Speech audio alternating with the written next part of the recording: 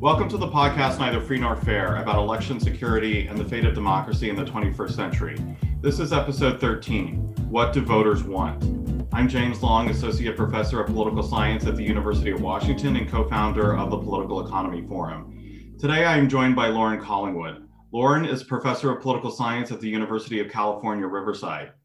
He researches and teaches on voting behavior in the US, race and ethnic politics, immigration, and research methodology, particularly focused on public opinion surveys. He has written numerous journal articles and 2 books, Campaigning in a Racially Diversifying America, When and How Cross-Racial Electoral Mobilization Works, and Sanctuary Cities, The Politics of Refuge, co-authored with Benjamin Gonzalez O'Brien. I wanted Loren here to help us unpack what we know about the American electorate that turned out in 2020 and what key factors swung the election in Joe Biden's favor. Hi, Loren, how are you? How are you doing?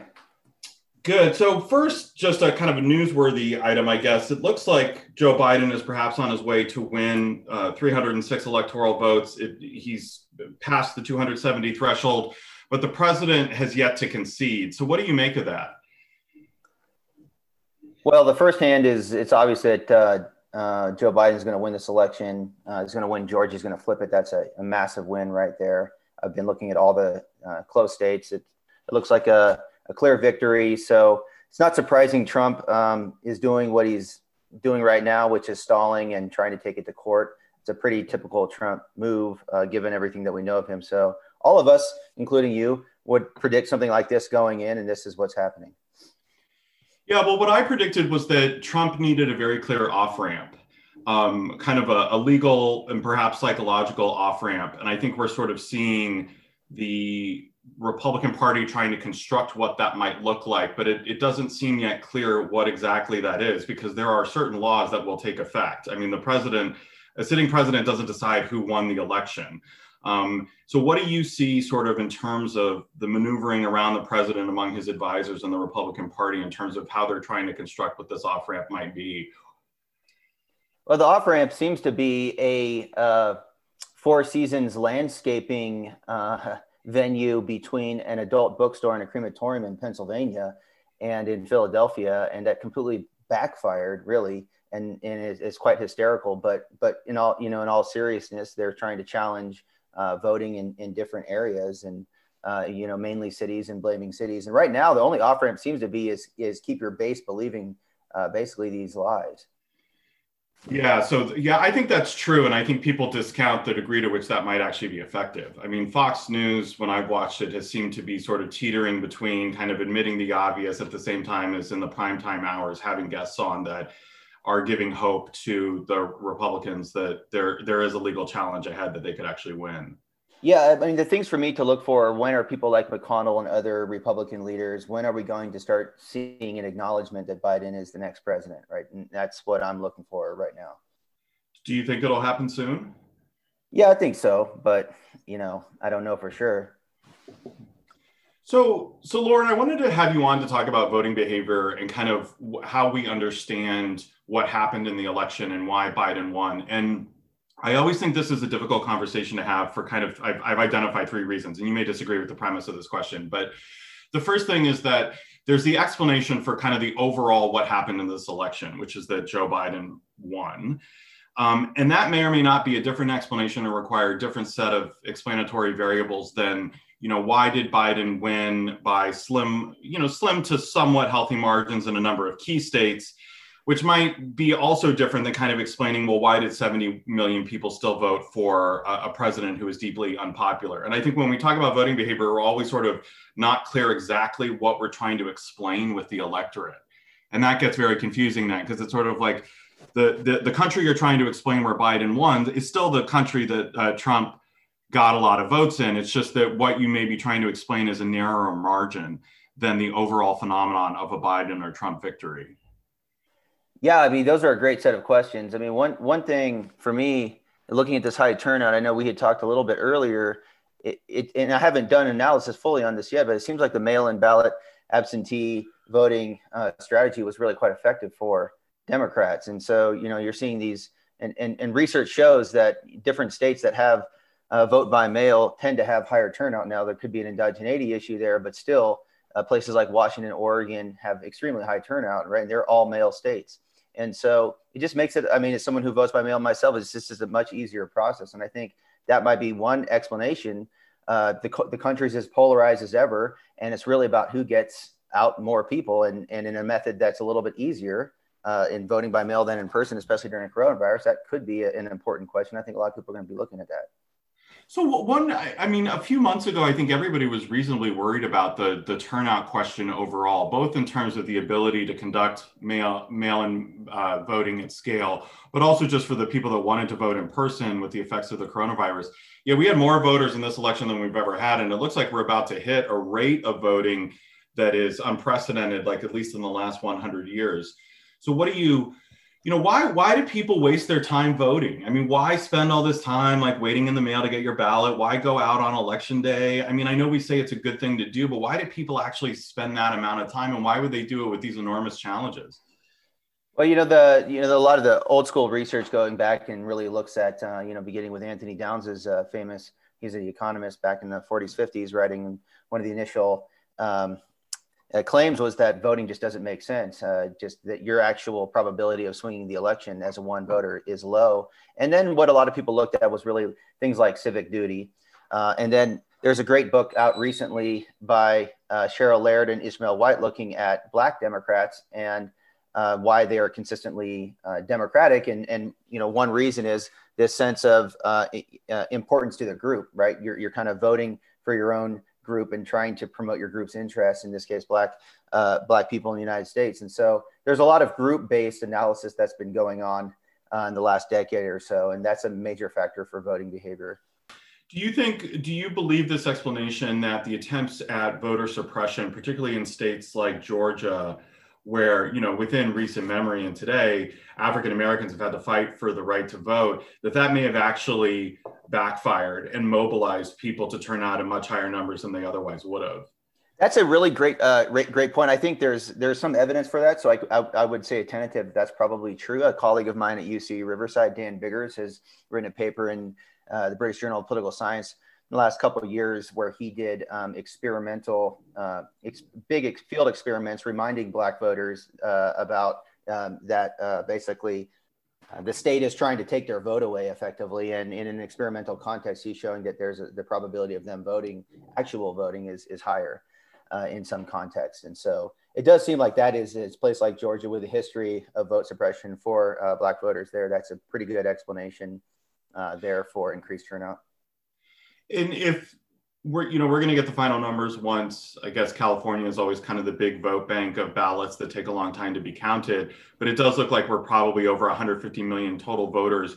Would you characterize, or do you think the data suggests right now that the mobilization for both parties was really about a solid support for their candidate, or was it kind of a negative vote against the other side, or is it too hard to distinguish those two? Well, when I was looking at the exit polls on this one early on, this was maybe last week I was looking at that.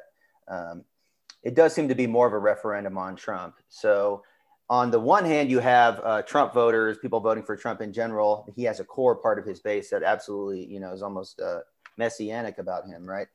That's not so much the case for Biden. So, for example, 24% of voters say they voted against an opponent. And of these people, 68% are voting for Biden, right? And so it's clearly the case that Biden voters, they're getting out there not as much for Biden, although some still obviously like him, but many of them are going because they just can't stand Trump.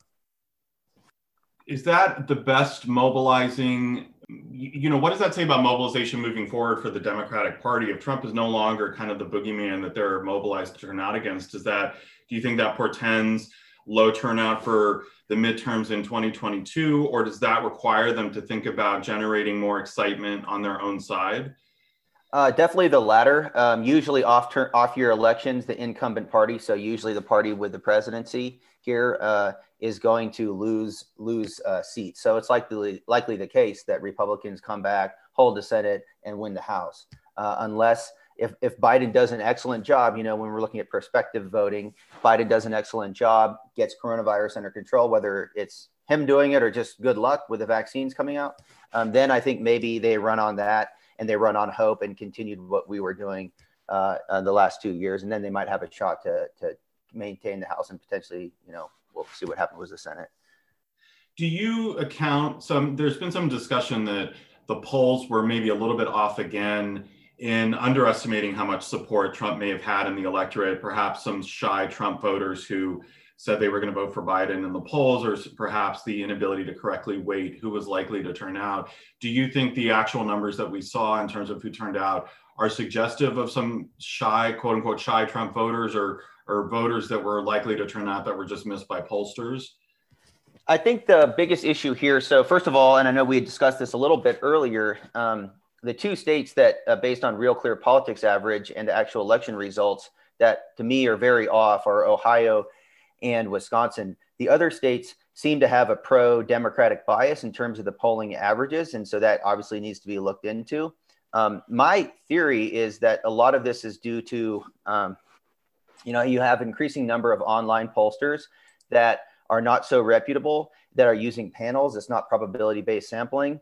And just given the crunch of having to do this analysis quickly, pollsters are often not collecting the requisite sample people in their samples, and they're weighting their data up. And they're probably systematically missing people in rural areas that are overwhelmingly now going, in most rural counties, overwhelmingly going for Republicans and Trump. So I think these are some of the things that people are going to look into this for sure. So what do we make of the kind of new battleground map? I think, obviously the Biden campaign went in worried about that northern blue wall of Wisconsin, Michigan, and Pennsylvania. They seem to have pulled that off, although all three states were fairly close. Michigan, not as much. But now, Texas, Arizona, Georgia, North Carolina, these being kind of the swing states in this election, they've been trending in this direction. What do you make of that? I think broadly speaking, there has been a movement of people into these areas, right? They're cheaper to live in. And so if you're living in California, even Seattle, West Coast, Northeast, a lot of younger people are priced out. There has been somewhat of a reverse exodus of the Black population moving back down into places like Georgia, Atlanta in particular, and places like Texas as well. And then also some of these states have a rising Latino population that is disproportionately Democratic. And so you put all this together in a place like Virginia that's no longer discussed, but you put all this together and these places are very competitive now. What do you make of the turnout game in a state like Georgia with the efforts of Stacey Abrams over the last few years? Do you think that really is what made the difference? I think it's a combination of one individual, Stacey Abrams, and what she's been able to accomplish. We haven't seen this kind of registration push in a long time. There's historical precedent for that, but she's kind of bringing back the old school, get them going on the ground kind of thing. But at the same time, there's state laws that really matter in terms of increasing, like you go to get go to the DMV or Department of Motor Vehicles to get an ID, and those state laws are also just automatically signing you up. And so that's just taking one less impediment to voting off the table. So these things can matter as well, in addition to hardcore ground mobilization, what you saw in Georgia. So I wanted to talk about who voted for whom and for what reasons. And since you're a scholar and have expertise in race and ethnic politics and immigration, I thought I would start by the racial breakdown. It seems like we've had a couple interesting things appear that have already captured some narratives. One is that I'm going to put air quotes around Latino, however you wanted to define that, but people of Latin American descent in the United States, the degree to which some of those voters swung a little bit more to Trump versus where they were at before, and what you make of that, and is that surprising? So we have to be very cautious early on. I was listening to The Daily this morning with Nate Cohn. He was kind of making some of these same arguments. But we do have to be very cautious, specifically when it comes to understanding racial minority voters, because they are still a relative subset of the population, can be small, and especially when we're breaking it down to the subgroup level within those groups, right? And those studies will begin to emerge.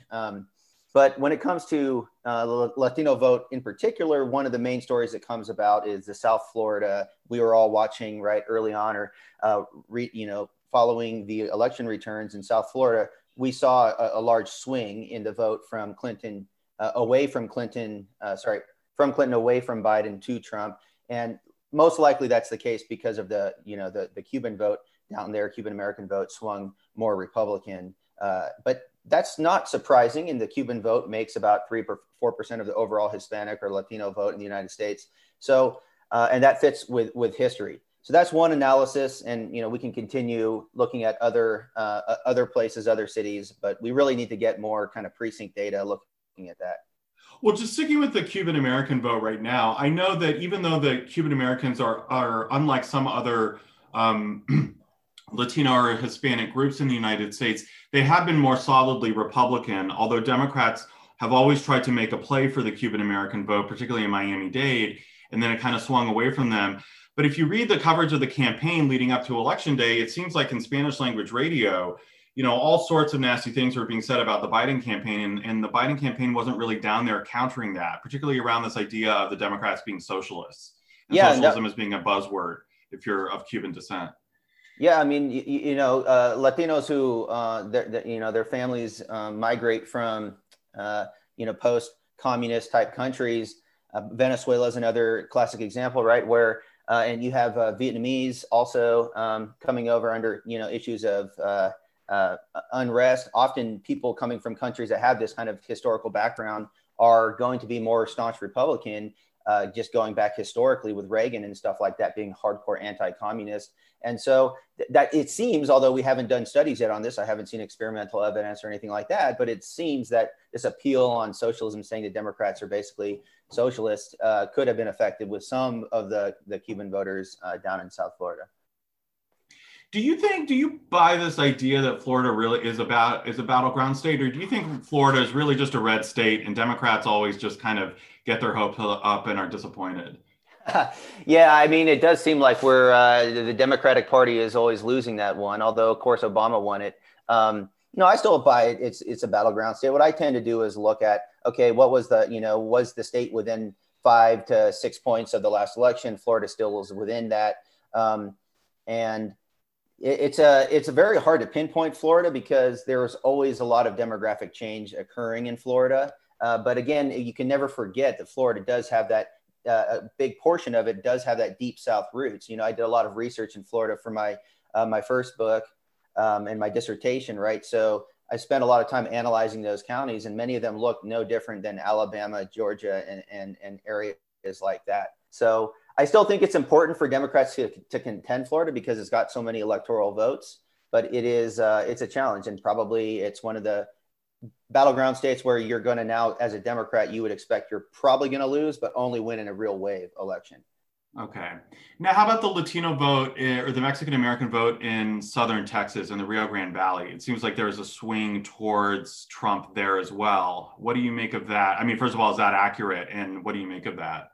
Yeah, that's definitely accurate. Okay, so when you're thinking about the Latino vote and all the data I've been looking at, in places like Dallas County, Harris County, which is Houston, and other areas in Texas and other places around the United States, you're looking at probably a 70 to 75, 78% net gain for Democrats among Latino voters. But in South Texas, that's just not the case. You're seeing one county, for example, Starr County, which is on the border. We're looking like a 60 point swing, 70 point swing, something like this from Clinton, in terms of the net differential from Clinton to Biden and towards Trump.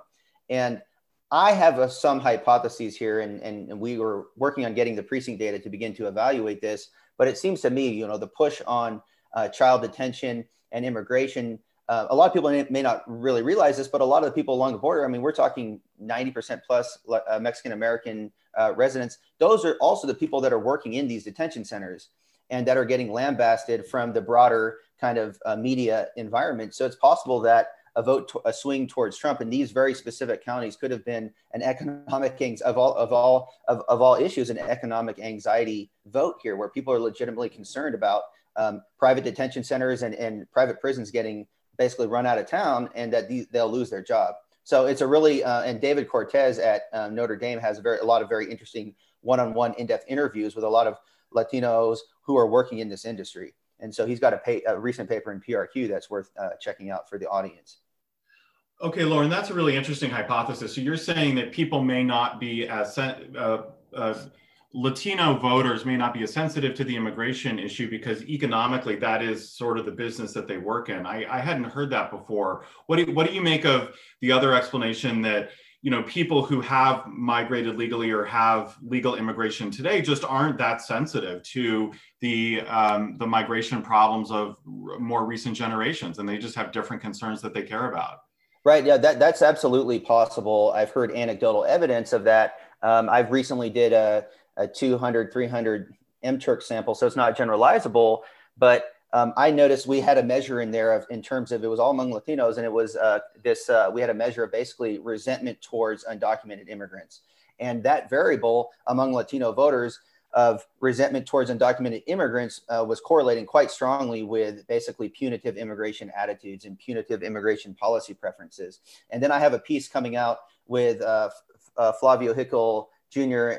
and others looking at Latino preference for basically punitive immigration policy and voting for Republican candidates. And we find that this scale of Latinx identity to American identity, so Latinos who say, no, I have much stronger American identity than Latinx identity, are much more likely to be backing these kind of punitive public policy issues when it comes to immigration. And so you could easily see that transferring down to the voting behavior in places like South Texas.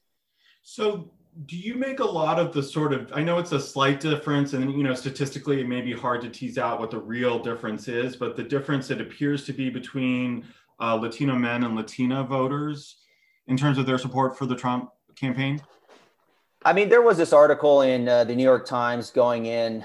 Some of the listeners, I'm sure, who really pay attention to the Latino vote will be familiar with this. As a machismo argument, basically making that case.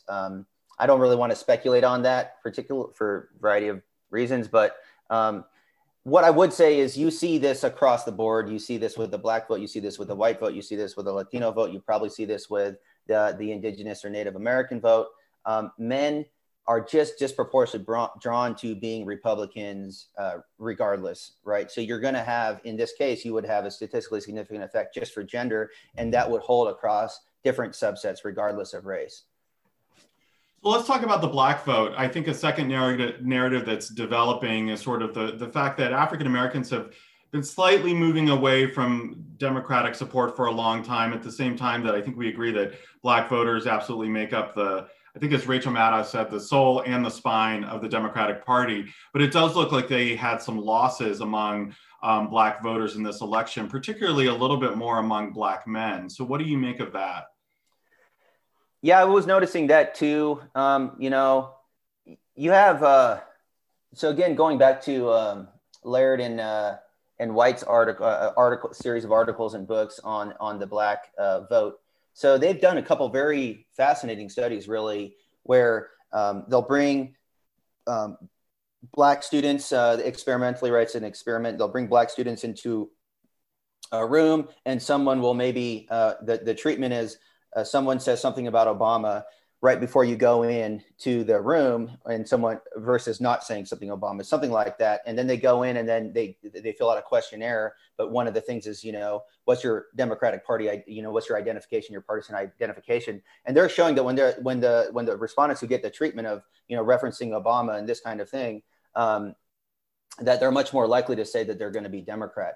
And so I think like there's also a conservative element among, you know, the Black population, right? If you look at like ideology, sometimes you'll see that white liberals are more kind of basically liberal on a lot of things than say are African Americans. And so you can kind of see that interacting with what I was just saying earlier about Black men, there's probably a sizable, somewhat conservative element among Black men. And at some point, they're going to start to peel off a little bit. Getting 94% Democrat, you know, what we saw for Obama among African Americans is just very hard to hold. And so that's unrealistic for Democrats to be able to be getting 94% vote every single time among that community. Do you think having Kamala Harris on the ticket was a good, effective mobilizing strategy for the Democrats? Yeah, definitely. I mean, you know, you look at these numbers and you see a bit of a spinoff, but at the same time, you do see white voters shifting a little bit more Democrat, right? So any sort of offset you see among the minority population, you see a little bit of a gain in the white population. And so, but having someone like Kamala Harris is effective in general, right? You see, you're going to get descriptive representation. And so I think that probably has helped in places like Georgia, where you see people having, Joe Biden gave a lot of their Democratic, African-American base, a symbolic reason beyond just voting out Trump to vote for them. And it helps with like mobilizing efforts. And so you can send her around and demographically target certain areas, right? It's very, very important to be able to kind of like, when you're going to different neighborhoods and communities to kind of appeal culturally competently. And someone like Kamala Harris can do that to a variety of different organizations. There's a great article written by Daniel Lemmy in Perspectives in Politics talking about basically multi-ethnic candidates. So it's worth checking out. Do you think the Democrats have a path forward or a strategy where they can appeal to both Black and Latino voters at the same time? Or is there always kind of a trade-off in the sense that these are communities that may be pretty solidly Democratic, but they have very different lived experiences. They are treated differently by dominant culture in the United States. They obviously come from different places. And so, it would require to really continue to mobilize them, different strategies in different states, sort of making different appeals. Yeah, absolutely. I think it's very important to any subpopulation in the United States, but particularly on race and ethnicity, where many people in these groups have experienced lots of racism and discrimination. Identity is very powerful for a lot of people, and so if you are appealing and kind of trying to bunch people together, that's a critical mistake. You have to appeal to what is actually happening in these people's lives, and then make credible claims as to what you're going to do to improve those lives, basically. So let's talk about the white vote, because I think this is sort of the third narrative, where this one to me just seems to be a little bit more contested. You have 70 million people that voted for Donald Trump, and this idea that those are people that support white supremacy, that are racist, or at least support a racist candidate. At the same time, that it seems to be the swing in the white voter among non-college educated whites that actually offset the swing away or towards Biden, that offset the swing away from Biden from some African Americans and Latinos, meaning Biden may have won this election with that swing of non-college educated white voters. At the same time that we sort of see race as playing a key determinant in drawing support for Trump. So how do we understand white voters in this election and where they were, how they compare to 2016? Well, you can't take sexism off the table, right? In terms of understanding why Hillary Clinton didn't do better among the American population. And so it's probably the case that, and I don't know this for sure, but it's probably the case that whites with lower education levels are going to, at least in terms of public opinion data, going to exhibit higher measures of sexism. And so you kind of, to some degree, you're taking with Joe Biden, an old white guy, basically, and a seasoned white guy, you're taking some of the reason why some of these voters might have not voted for Clinton, but otherwise would have. You're taking that specific aspect off the table, and that potentially could be more appealing to lower educated white voters. But I think the main issue is you're seeing a trend continuing with the 2018 midterm, where suburban whites are starting to come back more to the Democratic Party because Trump's appeals on race are too extreme.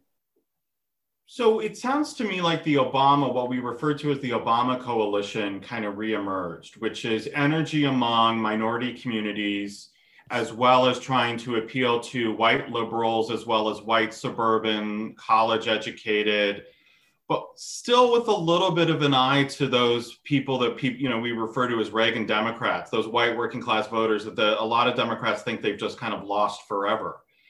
Is that a good way to characterize what the Biden coalition was in 2020? Yeah, I think that's something to look into. I haven't done the analysis yet on that. I mean, it's always good to kind of, we're at the hypothesize stage, right? And then we go in and put in all the variables and do experiments and get more detailed data, right? And we have a more clear story emerges in 2 years. But that's kind of Biden's strategy, right? You have Black Lives Matter protests on the left and calls to defund police, and and you know, the kind of AOC coalition, Bernie Sanders coalition, at least when it comes to these kind of left-wing policies. And Biden really did position himself in the middle on that, right? And I think he's kind of playing both sides on this issue, and he will for sure get flack from the left wing as he proceeds. But that may have that took some of the attack angle off of him from Trump. Trump was saying, "Oh, these people are controlling you, not your Bernie Sanders and this like left wing hardcore socialist." You know what I mean? And so that helped temper those attacks probably. One of the ways, Lauren, that we typically, a lot of times, public opinion scholars refer to an election is it's a referendum on the incumbent when there's an incumbent running, and there was an incumbent running in this election. Do you see that as true in this election? Was this really about a thumbs up or down for Trump overall? And if so, along what dimensions were people deciding that they either like or don't like how he's done in office for the past 4 years? Yeah, this is definitely a referendum type election, and so basically, when you look at the exit polls, you can see people who say like, you know, the coronavirus scenario. People who say that the coronavirus is the most important issue are voting strongly for Biden, and so really most proximately that and issues concerning racial justice. That had increased right over the last couple of years, just given everything that Trump had done and said on those issues. And so you have these two kind of paired dimensions of vote choice on issues that seem to be really driving why people are moving away from Trump. I mean, I would think that even though the polling data may not have said this, if there wasn't the coronavirus, I wouldn't be surprised if Trump would have won. We're talking a handful of votes in, you know, 6 or 7 states. Well, help me understand something, because voters who said the economy was the most important issue in the exit poll, which I think was like the plurality response, it was like around a third of respondents. Trump won them overwhelmingly, yet we've gone through this economic disaster since COVID. So help me understand how people were understanding that question and why people who thought that was the most important issue wanted to support Trump. There's a huge literature on economic voting in the United States. And in general, what that has increasingly told us is that when you evaluate the economy as a member of the general public, you put your partisan glasses on. And if if the president is Democrat and you're Democrat, you're going to say, "Oh no, the economy is okay," regardless of the actual facts, and you're going to vote for, and you're going to say that's an important issue, and you're going to vote for it. And that seems to be the same thing here as well for Republicans. In addition to the way that the election was playing out, as Trump was basically saying, coronavirus is bad, but we got to keep the economy going. And by the way, before this all happened, the economy was great. So you can see with a little bit of motivated reasoning, Republican voters would have said, "Yeah, the economy is pretty good. I'm voting for Trump." Well, it's also, it seems a little bit different to me than the economic crisis in 2008, 2009, which hit voters at all levels of income, perhaps in slightly different ways, but at least it hit, you know, wealthier upper income voters in terms of the housing crisis. But this economic crisis seems to have hit very segmented parts of the population in particular. I mean, obviously nobody likes what's happening, but it seems to be a lot more focused in terms of the worst effects of who's been hurt by the economic downturn as opposed to those who have sort of not been that affected by it. Yeah, that's a good point. I'm not sure if that was a question or no, it's just it was just like 2008, 2009, everybody was hit at some level. And now I think a lot of people have, I mean, I think when it's that question of, are you better off now than you were 4 years ago? A majority of Americans said yes. And I think that's actually true, because the people that lost their jobs in the last 9 months are not 55% of Americans. You know, it's. Yeah, I mean, what I would think about that, maybe higher income Republican voters are like, I didn't lose any money. In fact, I didn't spend any money for the last 6 months, so I'm actually doing okay. Yeah. And then they vote. Whereas, but then you still have the situation where you have lots of rural, lower socioeconomic status voters, white voters who are voting, trending strongly Republican, may have lost their jobs, but are now still saying the economy is doing great. You know what I mean? And so that has to be unpacked further. And that's about what I can say on that right now. So what about the different age groups? Where Democrats are always waiting for young people to turn out, Republicans always want older people to turn out. It seems like actually Biden may have won the boomers, and it was Gen Xers that swung it to Trump. But how do you understand the different age categories in this election and how they voted? I mean, looking at the exit polls, you basically see the only, like, if I were to do, say, like a chi-square or some sort of t-test among splits, it maybe there's not really huge statistically significant differences between the different splits, except for the younger, under age 30 that are still going, 60-35, 60-40, whatever, for the Democrat. So I guess my main takeaway is older voters are not as overwhelmingly favorable for the Republican candidate as I would think. Older voters tend to exhibit extremely conservative attitudes on average, especially on social issues. You take LGBTQI type issues, race issues, a lot of the things that we've seen battles on in the last 5 to 10 years. Older voters are on the losing side of those issues when it comes to, the long view. But that's not translated over into votes. And what I would speculate here is they're also the people that are most on edge with coronavirus, right? And if they get it, they have a much higher probability of dying than anyone else. And so they might have seen Donald Trump's effective bungling of that and say, I got to put partisanship to the side. So you might actually have some rationality going on in terms of the older vote there. Do we know if younger people turned out as a higher proportion in this election yet than where they have previously? I haven't looked at that, so I haven't seen any. I scour Twitter pretty hard. I'd have to look a little bit more closely. I don't actually know that, but while we're talking, I can go and kind of pull it up and get a sense on that. Well, one thing I was talking to some college students at University of Washington yesterday about this, and they were asking me what I thought young voters cared about. And I threw the question back to them. And I said, I think one of the things that young voters care about that may not be obvious is one, the way in which young people have been affected by the virus in ways that we may forget. So even though older voters, their health is at risk, students in college have had their entire lives upended by this, or people who know people in college, as well as then this is the age group for which the economic downturn is going to be the most salient and the most problematic.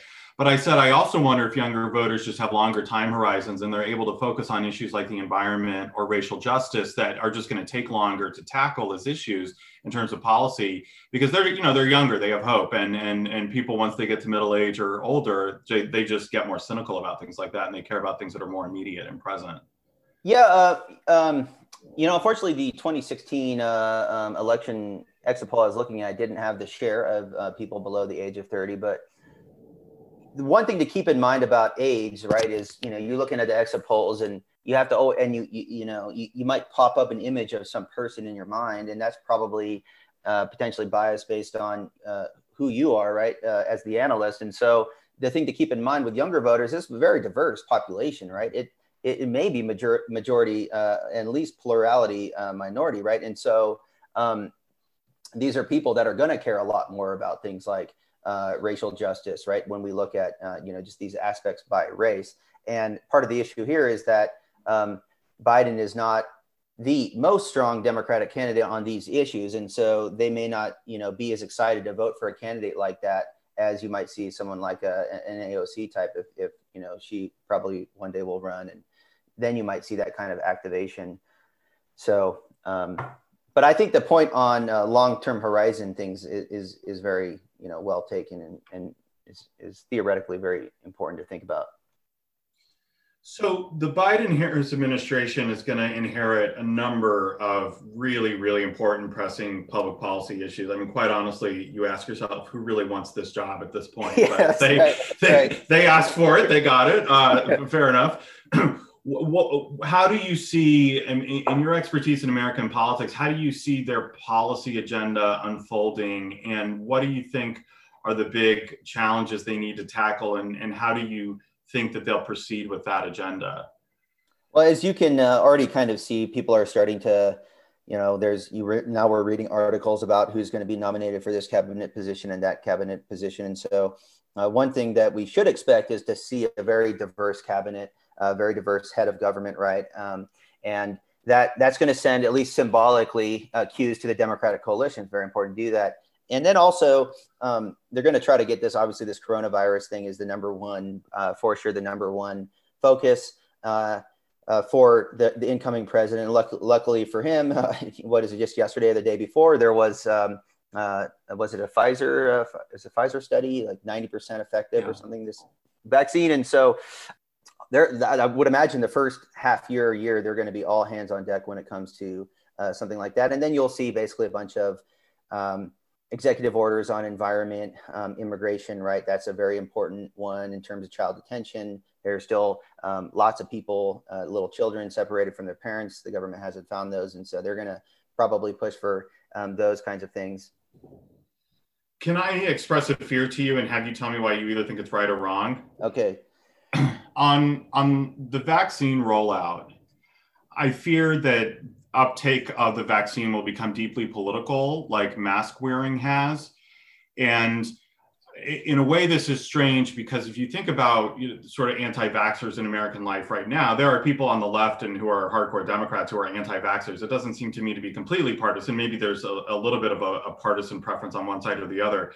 But I could see very much the rollout of this vaccine happening under a Biden-Harris administration, leading a lot of people to refuse to get the vaccine. I'm not saying all Republicans, I don't think it would be, but I think, and it may be some people on the left who are anti-vaxxers anyway. But my fear is that the take-up of the vaccine becomes deeply political. That's just my hunch. Is there any evidence of that? Is that a worry? Should I not be worried? You should probably be cautiously worried, I guess, like not hardcore, but somewhere, to the right of center. And the reason I say that is because from a political science angle, Dan Hopkins wrote this piece in maybe 2010, and I have a piece in the BJPS with Ben Newman and a bunch of UC Riverside colleagues, looking at what we call the Trump effect. And it's this basically idea when you have a leader who is out there basically, in the case of Trump, driving these like racial issues, that then gets proliferated through society and through that core base of his vote. And they begin to believe these things. You can see the same thing with voter fraud, right? If Trump wasn't out there saying there's voter fraud, his base wouldn't be out there saying it's voter fraud. And so Trump will probably be on Fox News, or who knows, maybe he'll start his own channel, right? His own media empire. But now we have Biden in office, and Biden's not going to be saying, don't do this. And it's just not, it's a counter, right? There's the logical counter, but the research doesn't show that there's the backlash effect so much as there is when a president's in office and what they're saying is having this impact. So, do you have any thoughts on where new stimulus legislation might come in? I mean, allegedly it was the most recent package was held up because Trump didn't want to give any what he calls bailouts to states at the state level. Do you think that will be back on the table? And will there be movement before these two races in Georgia are decided, or will they wait, or what do you think about that? Yeah, that's a great. I can't speculate. I'm not a legislative scholar. I've written a couple of papers on different, congressional voting and co-sponsorship and stuff. But that was one thing I neglected to say. It does seem like we've been seeing some news on this that there will be some sort of stimulus. I don't know if it's going to come now or it's going to come when Biden gets in. I think both sides have there's a reason both parties have small businesses are hurting, and so they Democrats maybe give on that, and then unemployed people who the Democrats are going for, maybe Republicans give on that. So there's a good old school compromise here in the making that could benefit both parties, I think. Okay. And what do you think is going to happen with the Republican Party with Trump? I mean, people are sort of trying to figure out, okay, is this off-ramp talk right now about Republicans positioning themselves in certain ways? But what do you see in the next 2 to 4 years about the party either staying a party of Trump if he's tweeting from the sidelines, or do you see movement towards reforming or changing or kind of doing a diagnosis on why they lost and then trying to overcome that next time?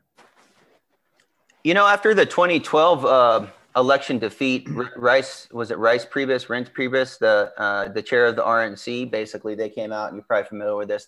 There was let's stop being so harsh on immigration. Let's kind of take a more progressive stance on that. Let's come around. We need to start broad from a racial standpoint. And basically Trump went in and said, screw all that. And so I think there's the core of there's an element, maybe 20% of the Republican Party that probably, this is just a guess, but wants to see that kind of thing. But as the voting base has become more rural and white, that's going to be hard for the party to follow through with that, because you will probably see in in primary elections as some sort of Tea Party revolt type thing. And so people campaigning to the right are going to be winning those seats. And so right now, I would have to say there's probably going to be a continued polarization, in part because Trump at least had showed that he could win on that right-leaning message when it came to identity. So thinking big picture, like in 2 or 4 or 40 years, what do you think? I mean, at this point, we're sort of looking at all these data and these different groups and states and Trump effect and incumbent and Biden and all the rest of it. But kind of big picture, what do you think is going to be the narrative that explains this election longer term in terms of why we got the result that we got and what it says about American public opinion? There's probably going to be some ups and downs, just like the coronavirus, for the next 10 or 15 years. But just, by 2045 or so, the U.S. is a majority minority country. And that doesn't mean that the voting base will be that way, but it will start to look like California today, or increasingly like Texas, which is a battleground. And so if Republicans don't start to begin making moves on some of these identity-based policies and just frankly, the way they talk about the issue and, go back to more bread and butter kind of economics, they could basically the only avenue for their success is, in the Senate, where you have this kind of undemocratic kind of, lean. And it seems very challenging for a Republican to ever win the presidency again, based on these kinds of messages, if a place like Texas flips. So I'm hoping that the Republican Party, kind of ditches these racial appeals, these kind of potentially racist appeals, and moves more on economics, and that will kind of balance the system out. But this is like this election and the last election is hopefully an aberration to American politics, not aberration to what the American population thinks so much. There's, just given our history, but the Republican Party for the last 20, 30, 40 years has been able to tamp down those negative elements.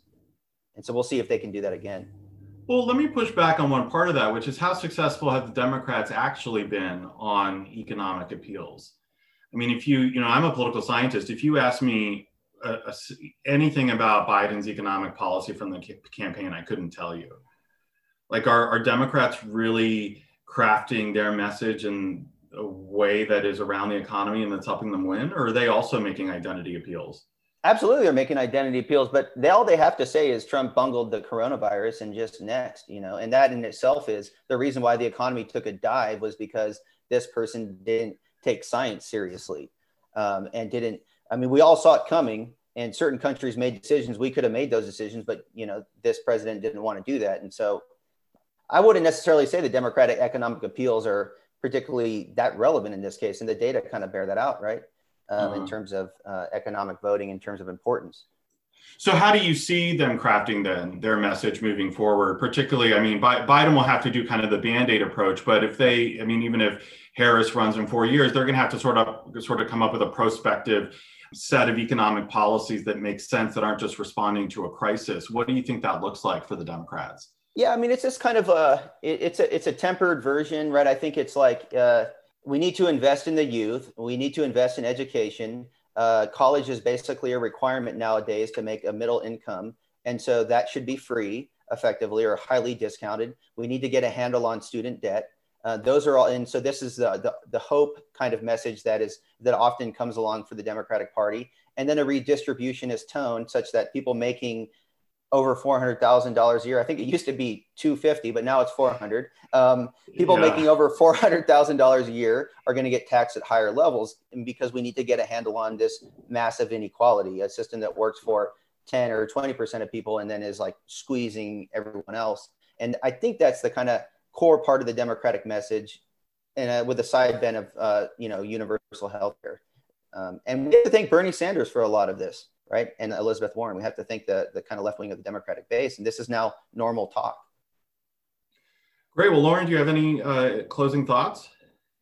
No, I'm good. I'm getting ready to get my class going later today, my grad class. So I'll have them listen to this. And thanks for having me on. I really enjoy the podcast that you've been running. I know it's a lot of work, and it's good to see political scientists engaging in real politics. Thanks a lot. Well, Lauren Collingwood, I really appreciate it. Thanks a lot for coming on. All right. Have a good one. Thank you for listening to the Neither Free Nor Fair podcast. Please feel free to listen to our other episodes on iTunes, Spotify, SoundCloud, or wherever you get your podcasts.